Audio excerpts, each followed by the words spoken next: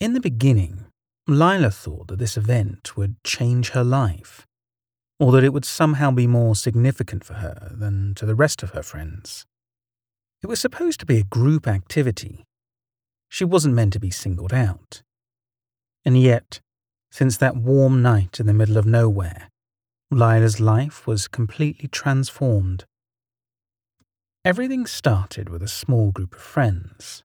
3 girls, 3 boys, all in high school, trying to make the most of their time together and find fun and excitement wherever they could, making up their own adventures if there was nothing around that caught their attention.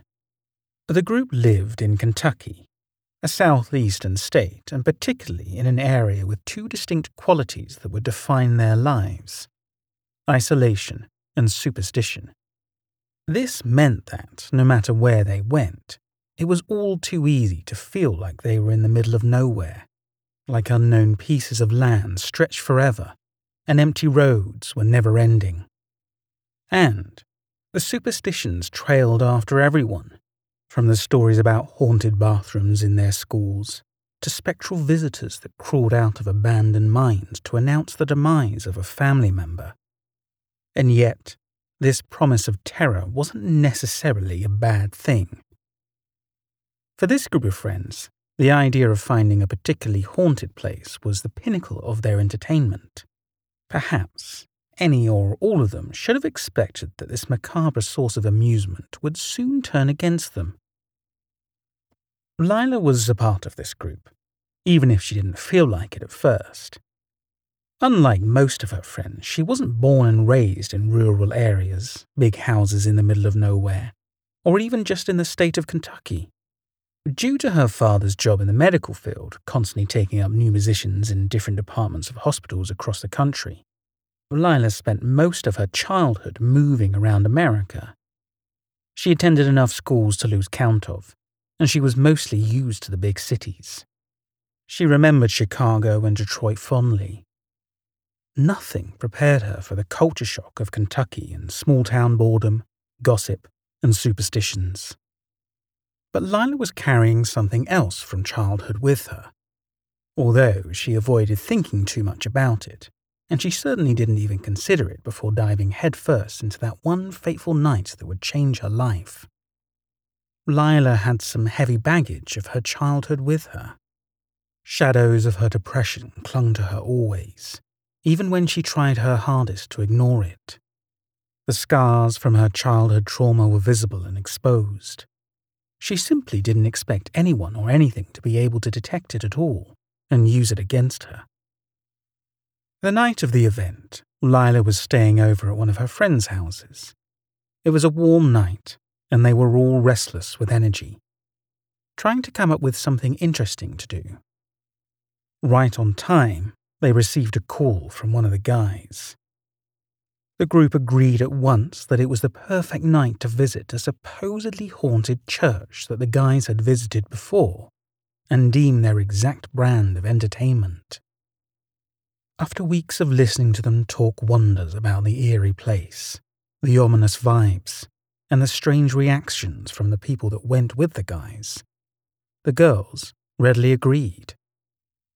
It would be the 3 girls and just 2 of the guys, since one was staying with his girlfriend. The group jumped in the car and started their drive. Even the road toward their destination had something darkly magical about it. It was a common sight in Kentucky, but Lila still wasn't used to the haze of driving through those long winding roads at night. Just like some of the sights were genuinely beautiful, parts of it were genuinely unsettling. First, they had to listen to the guys talk again about the terrible place they were all so foolishly eager to visit. The boys insisted it was inhabited by a demon, which took the shape of a little boy, but was undeniably demonic. Next, they had to pass by certain neighborhoods that looked like nothing if not abandoned. It was past midnight. Everyone was asleep. Every house was in complete darkness, and yet they all knew it was strictly forbidden to park in front of any of those houses. The people of the neighborhood were notoriously hostile against possible intruders. One wrong move, and they would end up getting shot without a single warning. Lila just wanted to get away from there as soon as possible. Eventually, the group reached the top of a hill. It wasn't easy. It was as steep as a roller coaster. But the boys seemed particularly excited about it. They told Lila and the other girls all about the previous time they were there, how one of the girls completely lost her mind and started hysterically crying for no apparent reason. Tensions weren't running high up until that point. It wasn't the group. It wasn't even the girls' fault. It was that cursed hill. However, Lila and her group didn't have such luck, for better or worse. They waited anxiously, but the haunted land wasn't showing its full powers yet. So, somewhat disappointed but still enthusiastic about the night ahead of them, the group returned to the car and down the hill toward their desired location. After a small and unreliable bridge, the car entered an eerie clearing. They could see lights in the distance, grass overgrown everywhere, and an immense church looming over everything else at the back of the property. It was an impressive sight, even from a distance. The church sent chills running down their bodies. It was the most exciting thing any of them had seen in a while. They parked the car on a small concrete slab that faced the church, and they entered the tall grass, braving the possible insects, wild animals, and secrets that could be hiding in there. But it wasn't bad news, or at least not yet. They noticed a car parked right beside them, and the friend they were missing got out quickly and ran toward them. He explained that while hanging out with his girlfriend, he felt overcome by an overwhelming feeling of unease, and he felt desperate to reach out to them. However, as often happened in that zone of Kentucky, he didn't get any phone service, which only worsened his anxiety.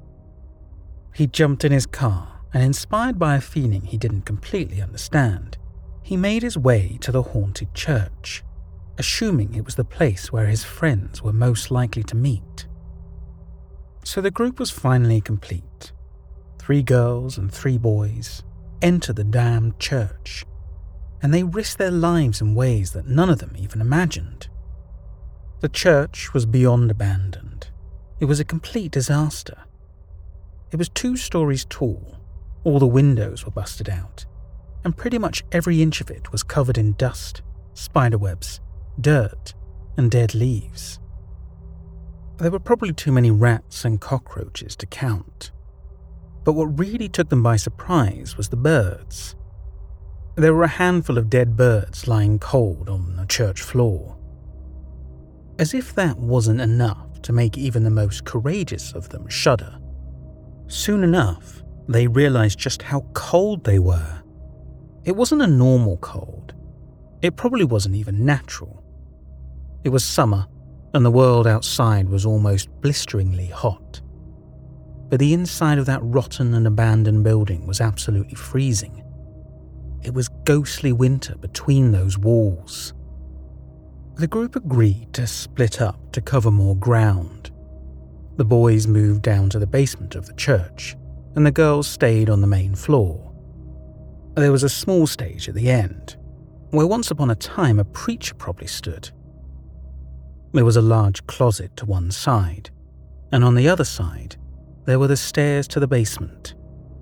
The room was dark and unexplainably cold, and Lila realized with a chill that death was all around them and all over the room. To live where they did, they had to be used to death's presence almost everywhere around them. Their schools used to be military bases during the civil wars. Everywhere around town were reminders of the terrible number of people that once died there. But there was just something different about that church. All at once, Lila started to regret entering that place, or, at the very least, being so nonchalant about it. Whatever had died there, it was their house, Lila and her friend were invaders, unknown and unwanted guests. She desperately wished she'd done something different, asked for permission to enter, anything at all that would make her feel less like she was in trouble. But it was too late. The girls started doing their best attempt at ghost hunting. It was supposed to be fun, light-hearted, and exciting. It wasn't meant to turn out so badly. At first, it was all about the usual questions. Is there anyone here with us? Can you hear us? What's your name? Who are you? What do you want? But the girls didn't receive a single answer or a sign. It was disappointing, but not unusual. What was truly out of the ordinary was Lila's reaction. Something inside her snapped. She completely lost control, and she felt like she had been taken over by anger. She was upset in a way that she couldn't explain. Bitter words just burst out of her. She accused her friends of lying, of disappointing them, of making up ridiculous stories all for nothing. It was something completely shocking to her friends. As a kid, she might have had a temper, but her reaction was completely unwarranted. All they could guess was that it wasn't Lila's doing at all. In the middle of her outburst, Lila started throwing more reckless questions at the dark, empty room. Where are you? Do something. Are you a coward? Come on, show yourself. Knock on something. Come at me. She yelled and yelled until her genuinely worried friends managed to calm her down. Lila was just regaining control of her emotions and her body when they heard it for the first time. Something, or someone, was knocking on the closet in the corner of the room. Everything changed since that moment. The girls instinctively curled up together, protecting themselves and each other with their arms as best as they could, even if all of them had a strong suspicion that there was really nothing they could do to keep each other safe from the threat knocking on the door. The girls turned to face the closet, and they heard a new sound. It was the very distinct sound of something moving over dead leaves. Something was in there with them, and it was only about to get even stranger. They were shivering, of course, because of the unusual cold and out of pure fear. But then, when they noticed their hair blowing a little, they realized there was a current of wind coming from inside the closet, as if the doors weren't leading to an empty, dirty, forgotten storage, but something much darker. If the movement from inside the closet had unsettled them, what happened next had the potential to completely break them apart. They heard a noise coming from outside the church. Those were footsteps, and not something careful or discreet. That was the undeniable sound of heavy boots stomping on the stairs towards them. Lila and her friends gripped each other tight. They closed their eyes and lowered their heads, and were determined not to look at whatever terror was approaching them. But it was worse than imaginable. The closet started shaking. The knocking on the doors increased, and the rustling of the leaves inside started to sound like a storm, or like a feral beast was trying to escape. The footsteps outside got closer and closer, louder, heavier. It was the sound of an extremely heavy man stomping as loud as he could, and he was moving toward them, directly toward their little group huddled on the dirty ground among the rubble and the dead birds. Suddenly, the wind turned stronger. It was the exact feeling of something fleeing past them, and it nearly knocked them to the ground. The footsteps were well inside the church and running directly toward them. There was no way to hide or pretend it wasn't happening anymore. They had to act, and they had to run for their lives. The girls scrambled to their feet, screaming more desperately than any of them had in their lives before. They burst through the doors toward the basement, careless of the dust and the spiderwebs, until they reached the bottom of the stairs and the comfort of their friends' presence. The boys were on their way up, because they had heard them screaming, but nothing at all about violent knocks on a wooden closet or heavy footsteps running toward them. Instead, they had their own unexplainable sound in the basement. Although that room was much quieter, and, for this eclectic group, even boring, there was something upsetting them. It was the sound of church music. Without instruments and without people to play, it shouldn't have been possible at all. And yet, all the boys claimed to hear it, as clearly as if the orchestra was playing on their own shoulders. The mood noticeably shifted when the group was reunited again. The inexplicable sound stopped, and eventually they agreed to leave the church alone and head out and back home. It looked like the end of the story. In fact, it should have been the end of the story, but it wasn't. And it wasn't up to Lila or any of her friends. The day after the visit to the church passed by without anything truly remarkable taking place. But the night was a completely different story. Lila and her family were religious, but aware of superstitions. And although Lila remembered with painful accuracy the occasions when supernatural things happened around her before, nothing had ever happened in the comfort, privacy, and safety of her own home. Not with her family. Not in her bed. Not until that dreadful night. Lila was aware enough to know she was sleeping. She knew about sleep paralysis, but she never imagined it could be like that. So dangerous, so real, so painful. She was in bed and she couldn't move, but she was acutely aware of something or someone bursting through the front door of her house. It was a big black figure, vaguely humanoid, but not entirely, and it had sharp claws that gleamed under the moonlight. It started moving into the house and up the stairs, and that was when Lila realized she had heard that noise before. It was the heavy stomping of boots on the floor of the haunted church. Whatever they had awakened or witnessed in that church, it followed her home. It was coming for her. Next, the door of Lila's bedroom slammed open. It was so violent that it sent the doorknob into the wall.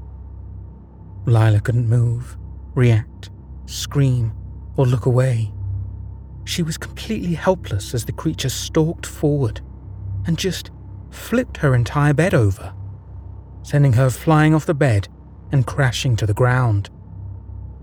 Just a dream, Lila told herself when she woke up. It was just a dream. But there was just one problem. It wasn't just an extremely realistic dream. When she opened her eyes, she saw that she was lying on a heap on the ground. Her entire body ached, and the door of her bedroom was wide open, slightly off its hinges, with the doorknob stuck to the wall. It was frightening in a way that nothing else in her life ever was. That day, more scared than ever before, Lila swore that she learned her lesson, that she deeply regretted it, and that she needed it to be over. But her prayers weren't answered. It was only the beginning. To say that Lila and her friends learned the lesson might have been an exaggeration. The truth was that the haunted church remained the best attraction available to them, and they couldn't stop attending the macabre mass that called them every now and then. The group must have returned to the church about 20 more times, until the owner finally caught them and showed up with a gun determined to keep them out by force. But too many things happened in the meantime. Lila was the only one that refused to enter the church again, despite the new visitors they brought, and she also had her own kind of visitors. Even from a safe distance away, even inside the car, that church sent its demons after her. She had to look away from the red eyes glowing in the rearview mirror. She had to avoid looking over her shoulder at the human-shaped shadow sitting on the back seat. She had to swear to her friends that, When she saw them running away from the church, through the tall grass toward the car, she also saw a little boy running with them, pushing the grass exactly like the rest of them, and even leaving a trail. Except that nothing came out of the grass at the end. The nightmares and sleep paralysis also continued in Lila's house. Every time she had a nightmare about that demon visiting her, she would wake up and find her bedroom in some state of disarray. She'd wake up on the floor again. The door would have a crack through the middle. All her clothes would be on the floor. And something would be wrong and out of place. Nothing, she swore. Nothing compared to the excruciating fear she experienced on the night she dreamt that demon stood over her sleeping body and pushed its claw inside her chest to rip out her still beating heart. She woke up crying and clutching her chest. No one was ever able to explain to her the bloodstains on her sheets, despite the lack of any visible wounds. Eventually, after the group stopped visiting the church, after graduation, and after everyone took different paths in life, things got easier. Sort of. Some of her friends never quite recovered from the horrors they used to chase on warm summer nights in Kentucky. The lucky ones, with some trauma in their heads, grew tired of listening to the stories, and several friendships were ruined because of the disagreements on the subject of that particular church. Lila, despite everything, still considered herself one of the lucky ones. She still carried the burden of that curse with her. Even a decade later, she still felt the effects. Sometimes, she still walked into a room and felt the unmistakable evil presence of something else there with her.